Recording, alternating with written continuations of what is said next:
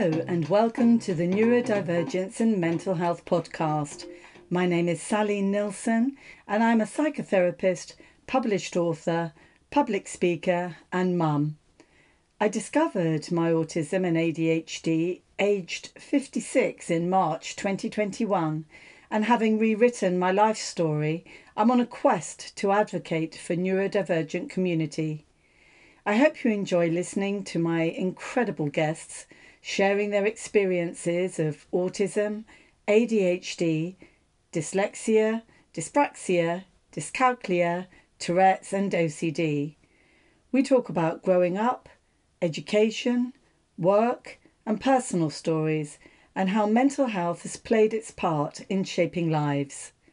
Our conversations cover spectrums, traits, challenges, acceptance and successes.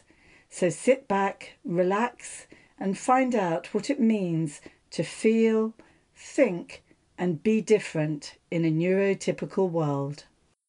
Okay, so thanks very much, Sam, for agreeing to take part in the Neurodivergency and Mental Health podcast. As the name suggests, it's talking about your journey and your differences, and how mental health has, you've been affected by it over the years. And really what I like to do at the beginning is just a nice, simple introduction. So the floor is yours. Please, can you introduce yourself, Sam? Thank you, Sally, and thank you for having me. My name's Sam. I am a writer and director, predominantly of audio plays, given lockdown. My topics I've been focusing on have been LGBT themed and neuro diversity. I also have a day job as well, where I work in the corporate world, looking at strategy and change and things like that. I'm also a mother, and I live in Warwickshire. And I have just adopted a little puppy.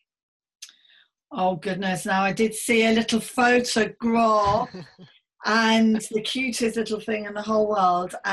So what type of puppy have you got and what is its name? So he's gorgeous. He's 13 weeks old now. He's Cavalier King Charles Spaniel and he's called Doogie.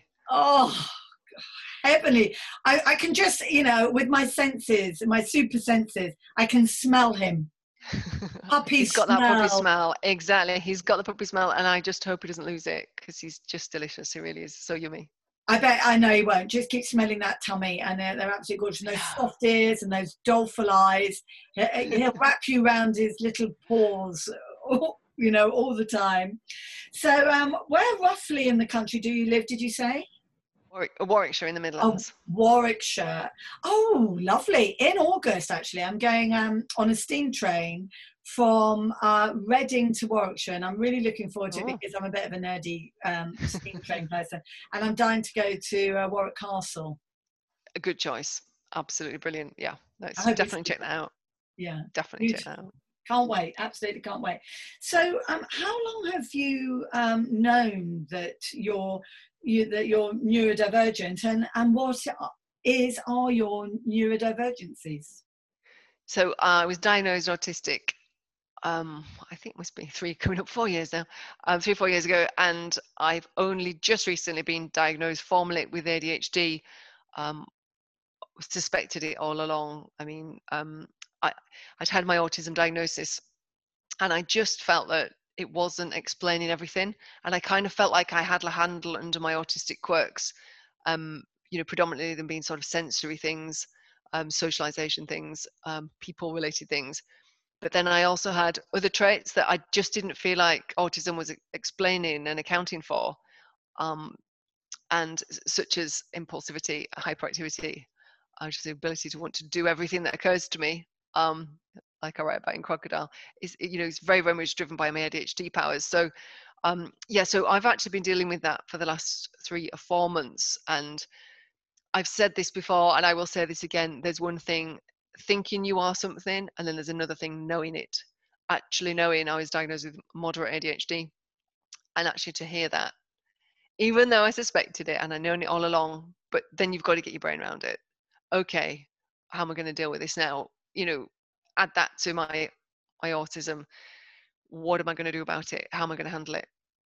what sort of treatments or what plans or what strategies am I going to put in place now, because I can't not do anything about it. I have to do something about it. And I do That's how I felt. understand. Yeah, I do understand what you're saying, because I'm 56 and was diagnosed. I was going for an autism diagnosis, and I went to see two female neurotypical pathologized psychologists, and they said no, autism traits, which I don't think exists, and but high markers for ADHD, and I had no idea about the ADHD, so I was back to front. So I went away and I thought, no, I believe that, because I've done months of reading and listening and watching and everything. So that was £1,000. So £700 further on, I went to this fantastic lady called Sarah Hendricks, who's absolutely amazing. And she diagnosed my autism. She's done 800 assessments over 10 years. So I trust her, and she's autistic as well. And the thing is it's that thing about how important self-diagnosis is for whoever wants it to be. Because if you think you've got it, you're not going to have a flat, well, this might happen, but I don't know why it would. You're not going to go around wanting to be autistic and ADHD, because we know ourselves, don't we, Sam? It's really, really tough, isn't it? Yep. Yep, definitely. I don't think you would actively go out your way to try to be diagnosed as autistic in ADHD if you weren't. No.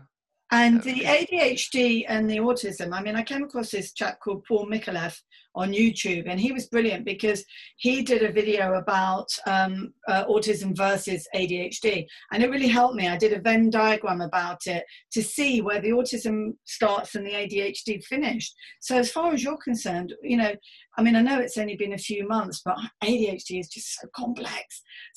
So's autism. Do you know where yours sort of starts, the autism starts and the ADHD finishes at all? I think so, because I do feel like I've got a handle on my autism, if you like. And I feel like I've had it, I've been thinking and working about it and writing plays about it and talking to people about it for sort of 3 years now, which is about 48 years in a non-ADHD brain possibly. But so I feel like to use the dog analogy, it's a bit of a poodle now, my autism. I've got it under control. It's okay. It's behaving. I pretty much understand it. I know what to feed it. It's all right. But my ADHD feels like a bit of a lion. It's not tamed enough. And classically, what happened with my ADHD when I got diagnosed is it got worse, which is what happened with my autism when I first got diagnosed, because I stopped masking, and all the masks and everything fell off, and I became more autistic. Everybody told me I became more autistic. I think while I was exploring it and expressing it. And I think with my ADHD, I think the same thing has happened in the last 4 months. I think my intensity has accelerated, and I've wanted everything more. Everything's been heightened. It's like everything's gone into Technicolor for me now, and I'm really trying to work through that so that I can get that into a poodle state as well. No disrespect to poodles or lions. It's just as an analogy, just in terms of how well I am able to control it and the traits, if you like. I think it's really interesting that they talk about color, because for some I really get this rainbow and color, because I'm knitting a huge rainbow scarf at the moment. I've got rainbow colored sweets. I've got marbles. Everything it literally is in Technicolor at the moment, because I'm so understimulated with the ADHD. You've mentioned that, are you combined? Because you've mentioned impulsive and hyper activity. Do you have any daydreaming and inattentive as well? What type are you? You've said moderate. It's moderate. It's interesting because, what was explained to me was my autism gives me the hyper focus sort of, so the ability to sit down and write a play in 2 days.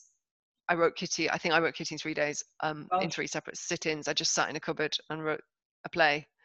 But I think that's my autism hyperfocus. I just say, I am going to sit down and do this, and I am able to do it. And I know that is a challenge with some people with ADHD. So I think my autistic side kind of counteracts that. So like I'm saying, it's under control, and like I can deploy hyperfocus, and I do it, and I go write that play. But then I get ridiculously bored, and boredom feels like pain, and and I need things, I need stimulation, I need things to be interesting and exciting, and I seek it out. If I can't find it, I need things to, you know, make life interesting for me. So that impulsive kind of need for things to be happening, excitement, you know, drama, that kind of thing. So yeah, it's impulsive and hyperactive. I really struggle to sit down and watch a television program. It's very, very difficult for me to do that. But no, the inattentive doesn't bother me, because as I say, I can kind of kick in my my hyper focus. General day-to-day boring tasks I can't be doing with, but I am able to focus on something and nail it really well. It So is it's really, yeah, it's just a really, really combo. hard. It is, but it's very hard because you, the autism side takes, it can take a long time before you can get to do it. I'm writing a book at the moment, and it is all in my head. I wrote a book before, and until it is all completely formulated, and even the Correct. chapters and everything in my head, and Yep. it's and for me, because it's a book about redoing my life through the autism ADHD lens now, called The Alien Within, when it eventually gets written, it's not ready until I've finished with my special interest of learning everything I need to know about autism and ADHD and neurodivergency. Once I know enough about it and I can see how it is for me to write it, at that point, my last book took me 6 months to write, and it was a big book, and it was research about Titanic. It was massive, you know, a massive subject. But this one, once I know, one day that it will come, and I'll just do it, and off it'll go. But it's definitely to do with the autism side and the ADHD side of it, and it can be quite complicated. And something just before we came on, which I think is quite now, is a very good, because we're talking about mental health as well. Last week my phone died, and I had my first recognized meltdown as an autistic person. I knew I'd had a burnout back in April. It lasted about 10 days. But this was a proper meltdown, because my whole world is on my phone. And you're very, very keen to talk about meltdowns, and Doogie's included. So I really would love to ask you about meltdowns and how they are in your life, Sam. I think what I'm learning now, and this is wet paint theory, as in it's I very love new that wet thinking paint for theory. me. It's just really wet paint. It's not, you know, it's it's that fresh. I think what I've realized, I have really struggled, definitely this last calendar year, and I think that's because I've had too many points of uncertainty in my life. And what I've realized now that it's July is that I need my home, inverted commas, to be stable. And everything else can go in interesting, you know, directions, and things can happen. But if my home is not stable, and I don't know what's happening in my home, and I can return to it, and things are how I need them to be, without that base, I'm in trouble, and I'm going to have lots of meltdowns. And this year I've had rolling meltdowns. I call them rolling meltdowns. I made it up. That's the expression, because Yeah, I know what you mean. Exactly. I'll have one, okay, and I'll get over it, and it might last an hour, it might last a day, but I'll get over it, and it's like a sticking plaster, and I'll maybe go 7 days, but it's not gone, and then something ridiculous will happen, and I will trigger into another meltdown, which I know is related to the first one. Yes. And this has been happening to me genuinely the whole of this year. I would say I've been having rolling meltdowns, and I think that's just a lack of stable base. And I think now I've realized that, and as I say, super wet paint the last weekend, that I've realized that I need to have an absolutely stable, I almost need the stable base so I can kick against it. So my ADHD will let me do my exploratory things, you know, writing my plays, you know, contacting agents, having creative concepts, writing a children's book. I randomly wrote a children's book a few months ago, in Garden of Evan. In order for me to be creative and to get my outlets and use my ADHD for good, not bad, I've got to have my stable base. And I honestly think I've blamed all kinds of things for my meltdowns. Honestly, you name it, I've blamed it. Like money, the weather, I mean, literally. But I realize now in July, it's about home, and having the four walls that are safe, and you close the door, And that for me is it, personally, what's been the cause of this rolling endless situation with the meltdowns. And I'm hoping now I'm going to be in recovery because I know that that's what I need. I think there's three. I mean, even I've got a model of therapy that I follow, but when you've been a psychotherapist for say 5 years, which is how I have, then you start integrating and looking at other bits that suit you and your style of how you talk to clients and things like that. And it's just interesting what you say. I mean, I think it's very simple. I go with the polyvagal theory and Stephen Porges quite a lot, in the sense that it's about safety and it's a lot about stress. And I think your body needs to feel safe. Your environment needs to feel safe.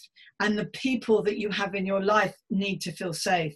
If you've got those three bits of security and safety in your life, you do feel grounded and you can handle it. So I totally get what you're saying about your house. And I'm not sure how I feel about that, because we rent, and I'm quite looking forward to my next challenge. I never used to be like that. I wanted to be different. But I think that might be my ADHD wanting stimulation and the next best thing, maybe. So I don't know. But I do get what you're saying.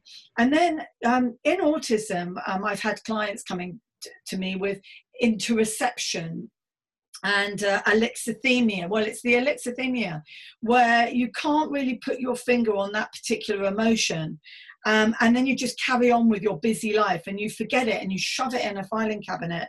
But then 5 days later, I tell you what, that emotion is just going to come back and you're going to have a meltdown about the thing that happened 5 days ago. It's going to come later because 5 days ago you didn't do it, you didn't deal with it then, and it just stays in your body and it comes back and bites you on the bum, and then you get in. I can see how you can get into this rolling meltdown, but I think it can be sometimes so soupish, you don't know which meltdown was for which life event. Yes.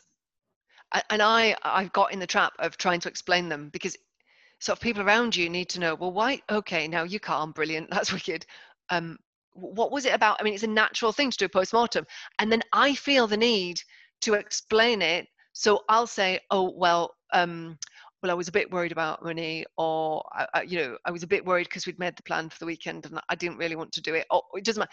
And then what happens is you get 8 excuses in or 8 meltdowns in, and you're like, well, hang on, but first of all, you said it was that, then you said it was that, then you said it was that. And it's because I'm making it up, because I'm trying to make it make sense when it doesn't. And I really like what you're saying about not being able to identify emotion. I struggle with that a lot. I'll feel something that feels so big inside me, I don't understand it, but I want it to stop. And I'll do anything to make it stop. I don't know if it's sad, I don't know if it's happy even, or overwhelmed. It becomes so big that I don't even care what it is. I need it to go away. And I think sometimes I'll have a meltdown to pop it, almost, because I just want it to stop. And I'm not very good at identifying that, the name for the feeling. It's just big, and I don't like it. So big. And I used to drink because it was so big, I couldn't bear it, and I needed to drink and get into oblivion. And it's, it's sad. I don't care because I don't drink anymore. I'm in my 40s. I'll never go back to drink because now I know it's ADHD and meltdowns. I don't need to do it. But if I get to the point of meltdown, there's got to be something. It's got to come out. It's got to say, and you can't get to. Oh, puffy, such a, do you know what I mean when I say puffy? It's an old kind of word that, old-fashioned word. This thing about going all mindful and all this kind of go and do some exercise. It's too big for that. There's this massive thing. It's got to come out. And actually for me, I've got to stick headphones on. I've got to put electronica music on, really full blast. And I've got to have a Sally's disco in my kitchen for half an hour because it hurts. And I've got to get it out. What would you do physically when there's too much and you've got that meltdown? What will you do? So like you, I will put a song on that I will have to put on so loud, like really, really, really loud. Even when I'm not coping with noise, it doesn't make any difference. I need this tune on, this song that I've decided is my tune for now, that's on so loud. And sometimes that doesn't work. I've tried going in the bath, because sometimes having a bath helps. like the stopping and relaxing, but sometimes that won't work. I've tried walking, I've tried listening to meditation. So some of these fixes are calming down ones, and some of these fixes are ramping up ones. Now the thing is, I can't drink caffeine because I can't add caffeine to me because I don't need it because I'm already like caffeinated. I haven't drank, well, I've never really drank at all, but I mean, I literally haven't touched alcohol in, how old am I now? 25 years. I mean, I just don't drink. I don't smoke. I don't do anything. I can't take stimulants. I can't even take medication. My body doesn't tolerate anything. I once had stitches in my face because I'd had a mole removed, and my body within 2 hours had pushed the stitches out. My body doesn't want anything. It just expels everything. It is not interested. It doesn't want anything kind of adding to it. So, knowing what to do in a meltdown, I would love to know. I don't know whether to feed them or calm them. And I don't think there's always a right answer. I think probably some need feeding and some need calming. But it is literally my life mission to talk about meltdowns and look at different ways of intervening. On a sort of scientific way, and how I talk to my clients about this, just very, very briefly, we have amygdala on either side of our brain, and it's the size of it looks like a little almond. And what happens is a trigger. So that we're just human beings like everybody else, and we still have a trigger from trauma and things like that happen normally, bad things that happen, life events that are horrible that happen. And we'll get a trigger and it's intensified because of our neurodivergency. But what happens is the trigger will come and it shoots into our brain. Because I've been studying this on my own with stuff that's been happening. And my God, it goes quick like that. It's so quick, it goes into your amygdala and it shuts you down. And that shutdown could be the meltdown or whatever it is. But we need to feel our feelings as long as we're safe.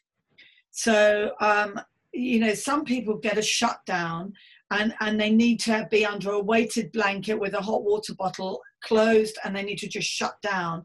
And I am saying, do that. Your body is telling you to do that. Stephen Porges from the polyvagal theory, he will tell you to do that because it's a primitive reflex from when we were really, really primitive human beings.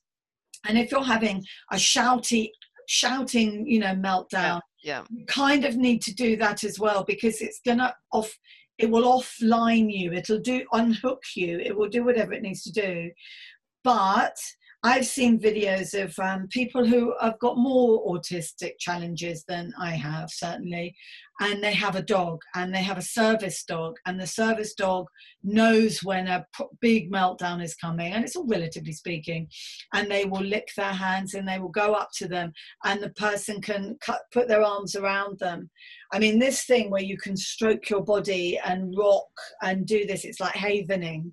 If I've ever got any money again, which I never seem to have, I want to do havening because it's fantastic. And you rub yourself, a bath or a weighted blanket can do it as well.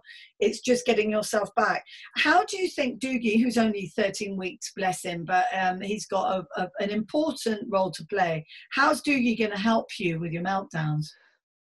Well, I mean, I can already tell you, mornings are very difficult for me. I struggle on a morning. And like I said to you, I've just come out of a very difficult few months, having now probably realised the root cause of it. But I was having a bad time this morning because my weight's not good. And I thought I'd been gaining over the weekend, and I got on the scales and I'm not. I'm a really bad weight still.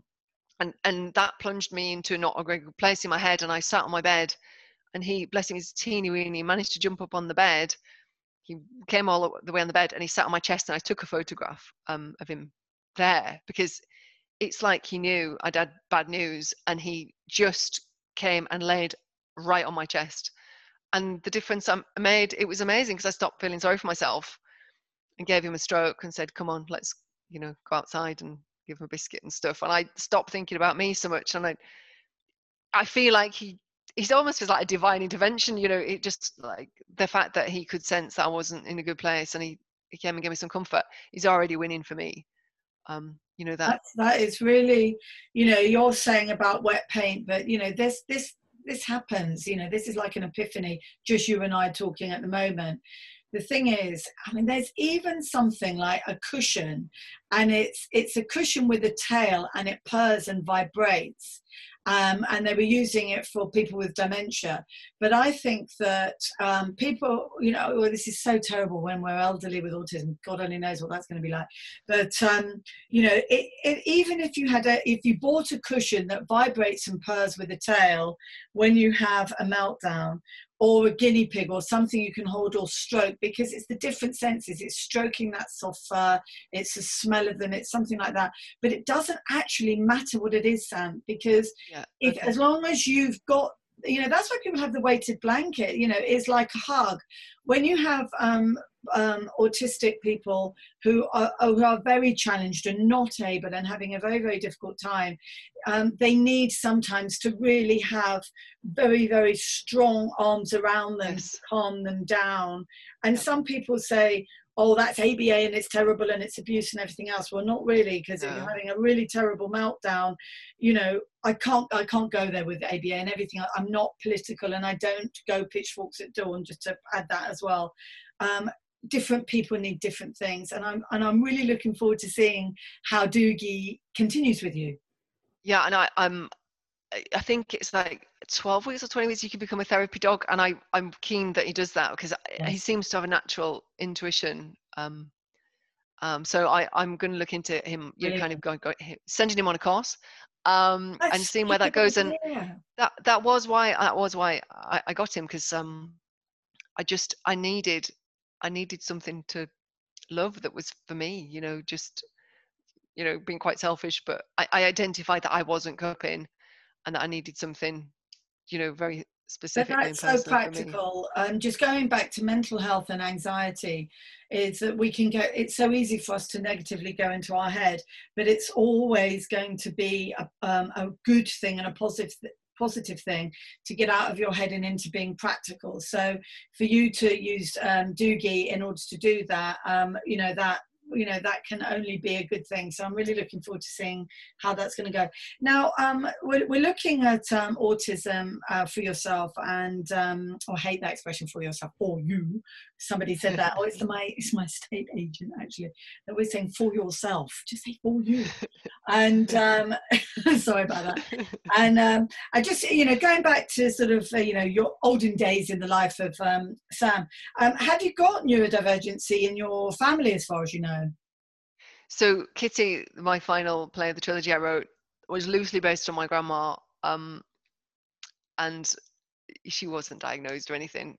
Bless her. She was, she was 89 when she passed away, and so she was diagnosed. But she had lots and lots of quirks and traits, and a lot of people couldn't understand her and found her problematic and very blunt and difficult. And I never found that difficult. I didn't find that challenging at all. I just actually thought it was interesting and amusing. And so when I wrote Kitty, I very much had my grandma in mind. And, you know, she really did make tea out of a hot water bottle. Last night's hot water for the tea. So you best not to turn up on a morning. So, you know, she did, and she did have the granny hut. And, you know, there's quite a few bits and bobs in all of my plays. Most things are true, but on a diagonal, you know, somehow. So yeah, I did definitely say my grandma was. But I don't, and my children, there's there's autism there as well. So yeah, I think more and more people are finding this in their families, aren't they? They are, but children, grandchildren. Yeah, but I'm thinking from even my first book, my great grandfather, who was helmsman on the Titanic. I'm wondering now if he had ADHD, for goodness sake, and well, we know what happened to the ship. Never mind, that's a story for another day. But you picked the most fantastic actress to be Kitty that you could ever pick, because she swears like a trooper, and I do as well, and that must be my sailor and my seafaring background. You've got to tell our listeners, who did you pick for Kitty for this play? So I actually wrote the play for her. I didn't just pick her because she was interested when I was writing Mole, and it didn't work out for whatever reason. And so it was like, well, why don't I write you a play and make you the title role? So I actually wrote Kitty for Miriam Margolyes. so yeah, the play was, so I had her in my head the entire time as I was writing it. Obviously my grandma with the autism, I had to bring the autism in. But yeah, it was Miriam. So Miriam's personality is just exuberant and fabulous. And I think what I wanted to get across with Kitty as well was, you know, she'd lived this whole massive full life. And I think some younger people often think, you know, older people didn't have a life, and what do they know? They don't know anything. And I think listening to Kitty, you find out all these fabulous things that she was involved in, and kind of the richness of a life. And then, you know, Ray, her granddaughter, who's had the autism ADHD diagnosis, is trying to say to her, come on, Gran, get a diagnosis, stand up for women, particularly women, because we're underdiagnosed. It matters. Go and count. And so the journey she's on during Kitty as they drive in a camper van across Scotland is, you know, should I do it or not? And at the end, spoiler alert, but, you know, she wants to go and have that diagnosis because it matters. You know, knowing who you are matters, not just to you, but to your family and to all of us that are on the I spectrum. can't wait to hear it, because you know, I was so wanted to get you on, and this was your slot for today. But I said to you, know, I'm going to be listening to all those fantastic plays while I go and walk in nature, cloud gazing, and trying to dodge. Well, we've just had a thunderstorm, and I'm really looking forward to doing that. But you've just made me think of another really important advocacy for us to concentrate on, because I certainly believe that it is the neurodivergent community who are going to get things done, not government, not policymakers, not people up in, because we're not very good with hierarchy, but we're very big on justice. I think that's really important. Oh goodness, what was I going to say? So my mum's 86 and she's in a care home at the moment, and I am thinking of all these post-war beautiful, wonderful people who are in care homes, but more to the point, it's very close to my heart, but that's a story for another day. Autistic people who are past 80 and they're in hospital. Yeah. And I've just recently seen something which was so horrific and quite PTSD, traumatizing in a way.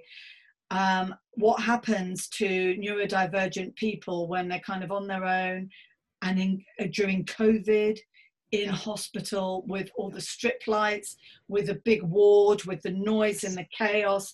And I saw some stuff not long ago that I wish I hadn't seen. I can't put it back in my eyes. But I'm, you know, I'm doing it.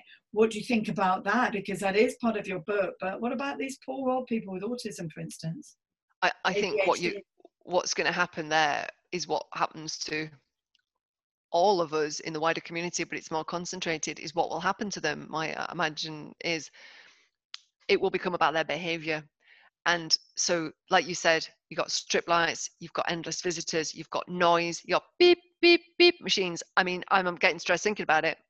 And so what will happen is these autistic people will trigger, and their behavior will then become difficult. And what will happen is they'll medicate the behavior, because that is the classic thing to do. You autistic person have now become difficult, or ADHD person, let's medicate your behavior. Let's give you something to bring you down, to kind of calm you down.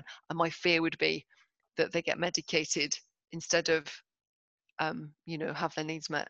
And this just happened, and without sort of mentioning who the person was, but the consultant called me, and or I called them, and they weren't coming back to me, and I said this person is really struggling and very ill, and they said, oh, this person is becoming very aggressive, and we might need to have an intervention and forms to fill in and everything else. I said, go, just hang on one moment, please. This person that you're talking about is the most amazing, wonderful, caring, fantastic person ever, and is not aggressive. I think this person's autistic, and you need to change the way you're talking about. And my God, did they backpedal? But it was already out there. So what you're saying, I witnessed it myself not long ago, and that's a real problem, and it's something we need to be on top of, I think. I think we are just massively understood. I know, you know, autistic people get arrested because they're just trying to use their arms as, you know, in gesture to stay away from me, because the worst thing you can do is block our way. You know, if we need to get out and we're not feeling safe, we're going to panic, and we're going to use loads of eye contact and even touching. Oh my goodness. Oh, exactly. And so we're going to overload, and we're going to, like, the arms will start going, and we'll physically start moving, and then that could be seen as us then, you know, being aggressive or assaulting a police officer or whatever, but it's not, it's, that is what happens under And somebody was pressure. shot. I don't know if it was here in America, but somebody was shot because of that, because they were having a meltdown in public. And what the thing about ADHD is that with ADHD, so many people in prison are like 70% of people in prison have got undiagnosed ADHD. And unsurprisingly, and they try to say it's because of poverty, and it's not. It's because of ADHD and problems within the family, because we know that it can be genetic. Our difficulties can be genetic, and it causes a lot of difficulties within relationships and within families. And some families, the whole family is neurodivergent. So it can be really, really hard. But, these are things I hope the powers that be will start thinking about. And I'd like, if I may, Sam, just to move on to another subject, I will want to talk to you so that people know more about these fantastic plays that you've written bionically in lockdown. But what jobs were you doing? How old are you, if you don't mind me asking? How old am I? I just had my half kitty birthday. I'm 45. So you're, oh yes, of course, yeah, 45. So you're 45. And so before you were writing plays, which seem quite new, and I know that you've said that you're in the corporate field dealing with strategy and change. Well, we're a complete paradox and anomalies and everything else as well, aren't we? So, how are you doing change then? Because autists aren't great with change. Well, I do big box change, like big thinking change, strategic change, changing a company's direction, that kind of stuff. And my ability to create things and think about solutions and ideas and business proposals nobody else can is absolutely my forte. So it's about a paradigm shift stuff, not day to day, don't fill this form in, fill this form in. It's not like little change like that. It's bigger strategic stuff. So it kind of really lends well to how my brain works, because I think of big concepts. The other I suppose positive, I've got another positive, is that I don't see obstacles. I just don't see obstacles. So I'll think, right, let's go open this new branch of XYZ, whatever we're doing, and we'll go open it there, and we'll offer this to customers, and we'll do that with customers, and we'll market it like that. And people go, but you can't, because I'm like, nonsense. We'll do this and we'll do it. I just don't see barriers. It occurred to me a few months ago to write a children's book. Not done it before.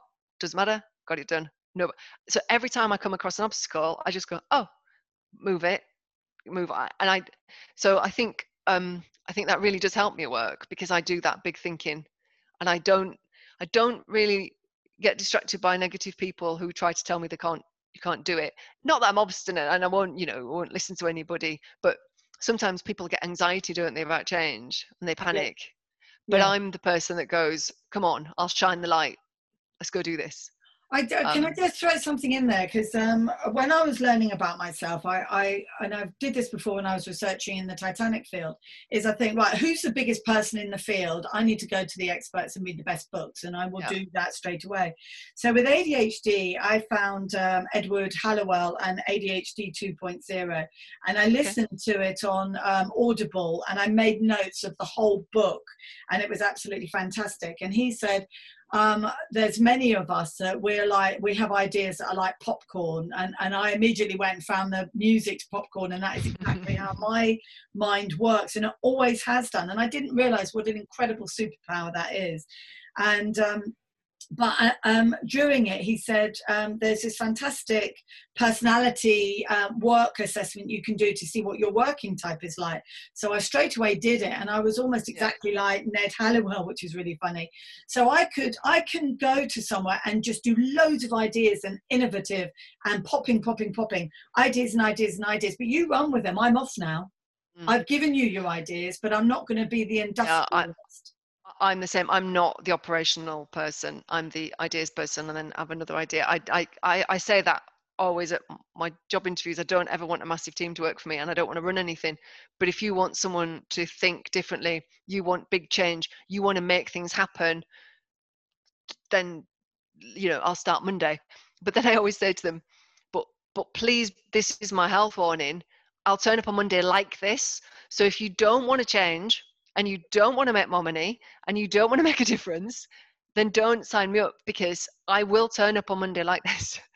Because it's, and companies say they want to change and they want to do things differently, but my experience over the years is that they don't really want to. So I do try to warn them, look, come on, because I bring an enormous amount of energy and ideas, and people follow me. Like I get a critical mass behind me. People want to get it done. So but that's fantastic, because you're going to be brilliant. And I'm, relatively speaking, I'm a newbie, but I'm really, really enthusiastic. And I've done lots of things in my life. I've had 23 jobs, and some of them are really rubbish. But I just think, oh, poo, that didn't work. Never mind, have a meltdown, get over it, brush yourself off, try something else. And, the list is endless of the interesting jobs that I've had. But, somebody like you is absolutely fantastic to be an advocate, to be on this big board of, not a board like that, but around this metaphorical table of neurodivergent advocates, to say, come on, we've got to come up with some ideas. We've got to talk to the companies. We've got to do these different things. And I'll tell you what, I'll be there with you, help. And I want to help, because the ideas are absolutely brilliant. So, during your life, because we've had such a fantastic talk, we're already more than halfway through, but that's okay. In your life as a whole, can you just think of some little pointers that were huge challenges, and how your mental health was impacted, and what was it? What was, because mental health really, it's three things, isn't it? Stress, anxiety, and depression, maybe addiction or something like that, trauma. Give me some sort of challenges that you're happy to talk about from your past that just sent your mental health off. In what way? I think the biggest thing that immediately comes to mind is social activities. 80% of the time I can cope with most of life. If I'm in my 20% where I'm not doing so well, I am going to struggle with social stuff. So I can attend some social events, and I have in my life. I have gone to some, and some, dare I admit, I've even enjoyed. But social activities, I spend more energy trying to get out of them in creative ways than just saying no, I can't come, or I'm going to find that difficult. And then when you add food to that, like if it's an eating thing, and then you add other people drinking, I don't like being around people who've been drinking. I like I said to you, I don't drink. I don't do any substances. I don't smoke. I don't even do caffeine. I don't like being around drunk people, because I find them unpredictable, and I like to have quite a controlled environment. Yes. So social environment, loads of people, loads of noise. It used to be smoky as well, didn't it? Not anymore. Yes. Yeah. And then you add alcohol and the unpredictability and food, and I'm like, there are so many ways that this can go wrong for me. I can't cope. And the energy I have spent worrying, and actually then I add one worse one, which is black tie event. So I don't like getting dressed up. I like to wear my Converse boots and skinny jeans and a t-shirt. It's pretty much my uniform. If you tell me wearing a dress is never going to happen, but if you tell me I have to look smart bothers me. I'm very tall and skinny, and I find it very difficult to get clothes to fit. And from there on, the clothes thing goes to hell. So if I have to be smart as well as everything else, it's too hard. So ridiculously, a night out will floor me. So yeah, so that's crazy, but it's funny what you say about music, because I cannot wait. And if you're listening out there in the ether and you run a nightclub and it plays late 80s, early 90s electronica music, including CeCe Peniston and I Want to Make You Sweat Till You Bleed, can you invite me, please? Because I want to come and be on your dance floor for 4 hours. Because I'm the opposite of you. You're having a difficulty with your weight going, losing too much. And I've got a difficulty with 20 pounds. But when I used to go and dance to this fantastic music, I didn't want to go with anyone, but I did, I just have somebody to go with. I don't need anybody. I want to be on your dance floor for 4 hours and just dance my head off, and I'll lose 6 pounds in weight that night. And maybe if I can do it once every couple of weeks, you'll be my best friend. To me, that's heaven. And I love rock concerts and I love things like that. But going down the pub or a social thing, not so keen. Yeah, I know. No, I just find it boring. And I say boring too much, but I find so many things boring. And it's What's probably not not really boring. What's a really not boring thing for you then? I love going to theatre, which obviously we're not allowed to do. I love going to theatre. I do like going to the cinema as well. I can go out for meals if I know exactly what's going to be on the menu, and being gluten-free and dairy-free is a bit of a pain. So if I can guarantee I'm going to be able to eat something, if you're going to come with me, Sally, on this meal, you're not going to get to eat dessert because I won't be able to sit there long enough. So that might help as well. So if you want to have a quick steak and chips, we're out again, that's fine. I like that. Obviously got the pup, looking forward to being able to take him out when his vaccination's working. I do like exercising, like playing tennis, I like going to the gym, I like swimming. I love writing plays, obviously. And actually the main thing that I like doing is hanging out with my kids and just having fun with them and being daft with them and being silly with them, because they take my stress away. They just stop you taking yourself so seriously. And I've definitely become a different person since having kids. They've been very grounding. My eldest daughter is autistic as well, and she's taught me so much about autism. I was actually talking to her a couple of nights ago at bedtime. It's always a good time to have a chat about her meltdowns and what that feels like inside of her. And it's really interesting having a 9-year-old's perspective on that, because I look at her and I think, what are you going to be like at 45? And the reason I write my plays, the reason I talk to you, the reason I want to talk about these very difficult and personal things is because I want to help my daughter. I want to help other autistic people, because there's nothing out there for us. There's nobody doing this. I'm not interested in an academic dry paper. I'm interested in proper, practical help for autistic people. Well, I've got something for you then. So I don't know if you've got a pen and paper, but anyway, this will come out. And my last guest was Paul Isaacs, and he's just such a fantastic advocate for autism, and he's autistic himself, and he's just so wonderful. He speaks. He's written 5 books. He speaks at a number of different events. But one of the things is he's just about to start a job with a lady called Alison Knowles, who's started up a fantastic project, but it's going to be much bigger than that, called Ollie and His Superpowers.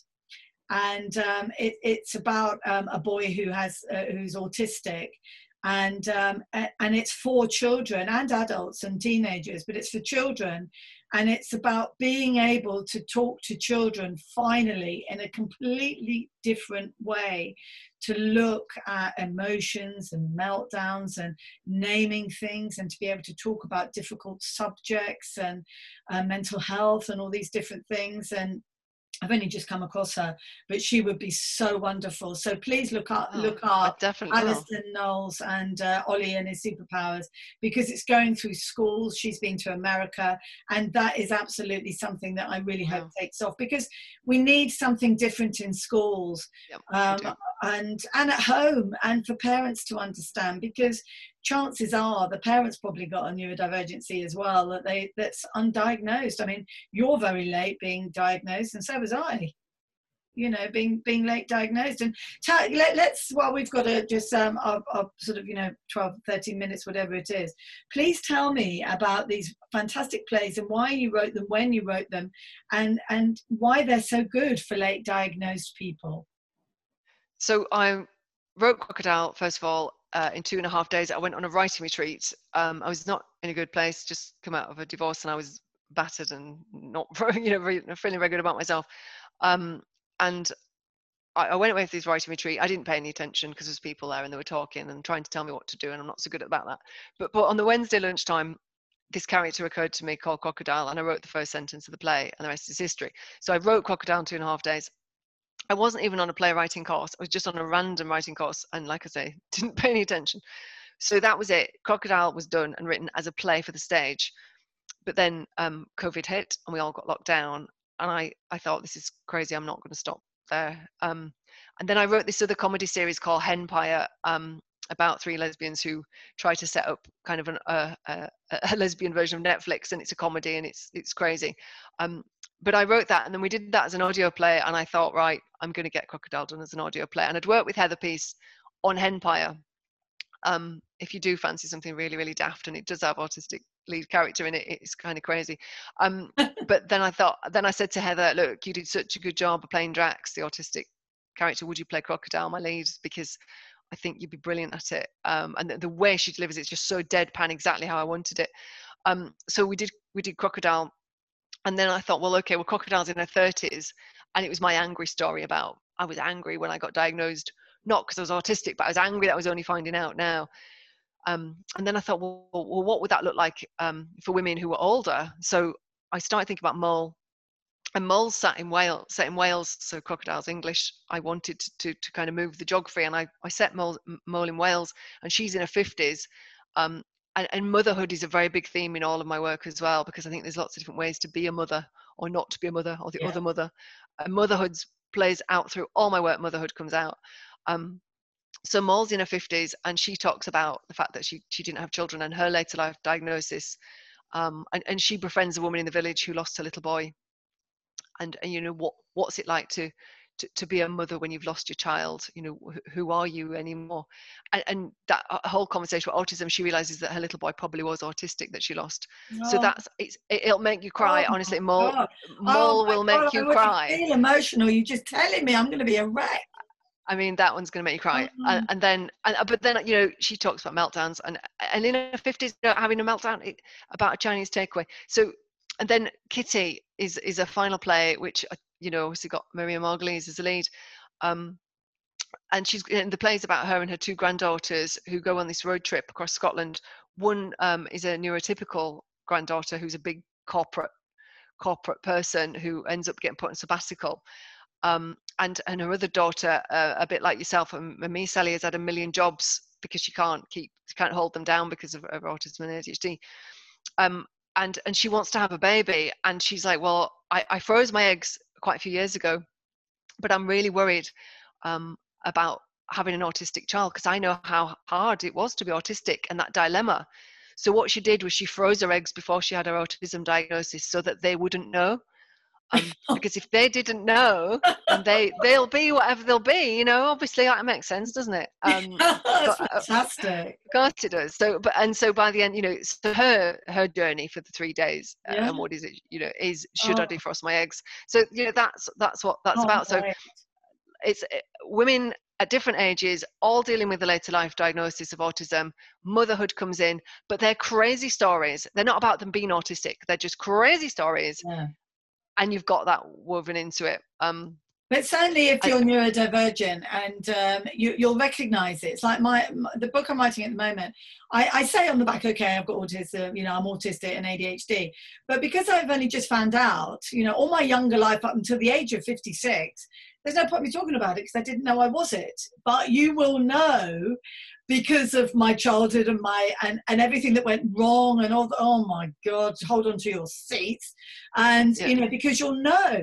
And so, but it's so fascinating for neurotypicals as well, because the whole point is that there's a hell of a lot of 80% of the neurotypicals out there who would take so much from us neurodivergent people and just see us as really, really interesting, funny, witty, clever people. You know, don't you think? Yeah, no, definitely. And I think that's what I'm trying to do, just to have the dialogue, tell stories. And I always use humor, and people are like, you're telling jokes about autistic people. No, I'm not telling jokes about autistic people. I'm telling, it's a comedy. It's a funny story.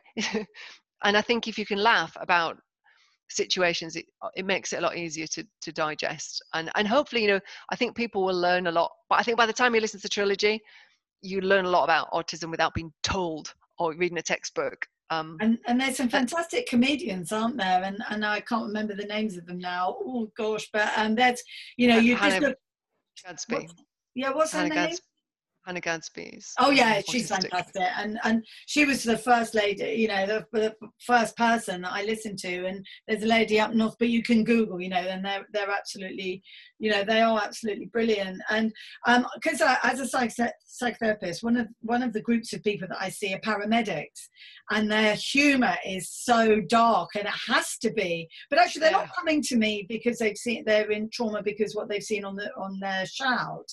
they're very empathic people, and they're very, very, you know, they're very caring people, and a lot of them are neurodivergent, a lot of them have ADHD, and some of them have got traits of autism, and it's absolutely brilliant. And well, they're not traits of autism, they are autistic, for goodness sake, and they absolutely are. So, you know, I like to ask my guests something kind of when we're starting to wind up the recording, really, in the session, there we are, I can't get the word session out of my head, is it's that thing. So, you know, how would you like to see positive change at home, at school, and in the workplace to help all neurodivergent people feel included and valuable members of society? I know it's a big question, but if you can just see it as an organic sort of, you know, how would you picture that?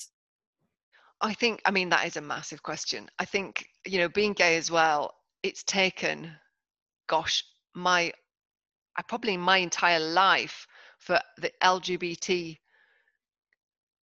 story or you know, existence to be on telly, you know, to be on EastEnders, to be on films, and actually the fact that they're gay is not a thing anymore. They're just gay. It's not about them being gay. It's taken my whole life, you know, having watched that unfold in the media and you know, in literature or whatever. So this is not going to be a quick fix for us. You know, neurodivergence is not going to be accepted quickly. Education's got to come along, but it can't be through a textbook. It's got to be through stories. It's got to be through shared experience. It's got to be from you and I being honest and standing up and saying what it's like and getting that across to people. And it's like Alison Knowles, who's written this book with Ollie and his superpowers. It's about making materials. Unfortunately, it's about all these things. It's lots and lots of things, isn't it? It's not going to be any kind of quick fix. It's a commitment to culture change. That's what it is. And that, you know, acknowledging neurodivergence matters, not tokenistic stuff, you know. No, but it has to be somewhere, because I'm a newbie as well. I found it so frustrating. You know, there was one point I was getting so upset and everything was getting complicated, and I was kind of thinking to myself, blimey, I wish I hadn't got diagnosed now, because I got all wrapped up in the pronouns around, you know, gender and sexuality.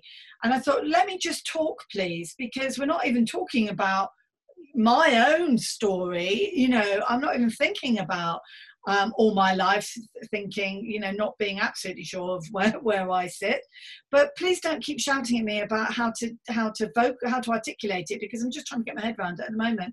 And you know, and I just need to talk. And if I was a stand-up comedian, I'd get into all sorts of trouble, because I just need to tell my authentic story at the moment. And I really would like neurodivergent people not to get caught up on how to tell their story.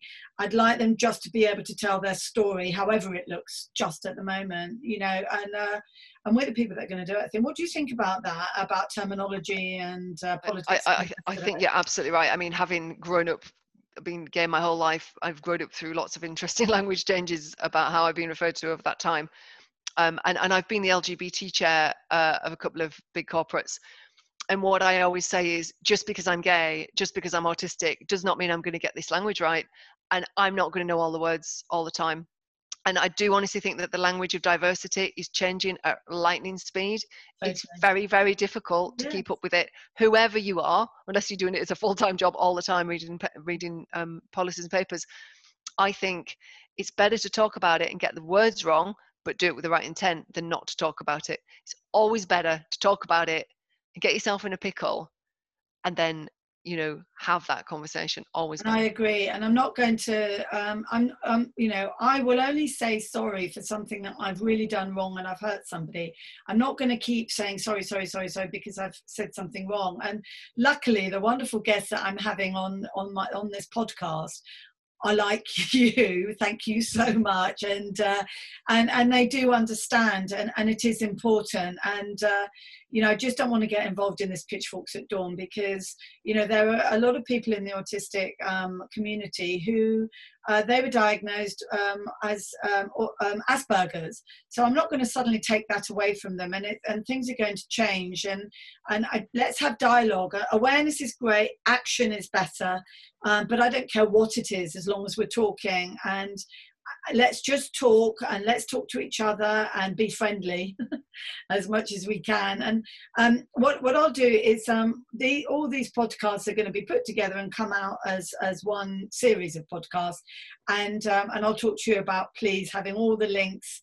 But if you can just wrap up what people should look for when they want to find out about, what do you like to call yourself, and who should we look for, and where? If you go onto Spotify, iTunes, Amazon Music, Google Podcasts, or Anchor, any of the big platforms, it's easy probably to type my name in, Samantha Grierson Schwartz. If you type those names into there, it'd be easier probably to find it. You can Google me. I'm all over Google. I've got a Facebook page. I'm on LinkedIn. So if you struggle, find me on Facebook, and I'll send you the link. But I mean, I really, really would love other neurodivergent people to listen to my plays. That's why I've done it, to put us out there, to give us a voice, and to tell our stories. Thank you so much, Sam. I've really, really enjoyed talking with you today. And I think, I hope maybe you can come back on the podcast again. But, until you do, and look after lovely little Doogie. And I can't wait. I'm going to go on some lovely long walks and listen to your audio plays. I really can't wait. Thank you so much again. And take care for now. And awesome. All the best. Thank you. Sally. Cheers. Bye-bye. Bye. Thank you very much for listening to the Neurodivergence and Mental Health podcast. Links and resources will be at the end in the show notes. I very much look forward to meeting you again. Thanks for listening. Bye.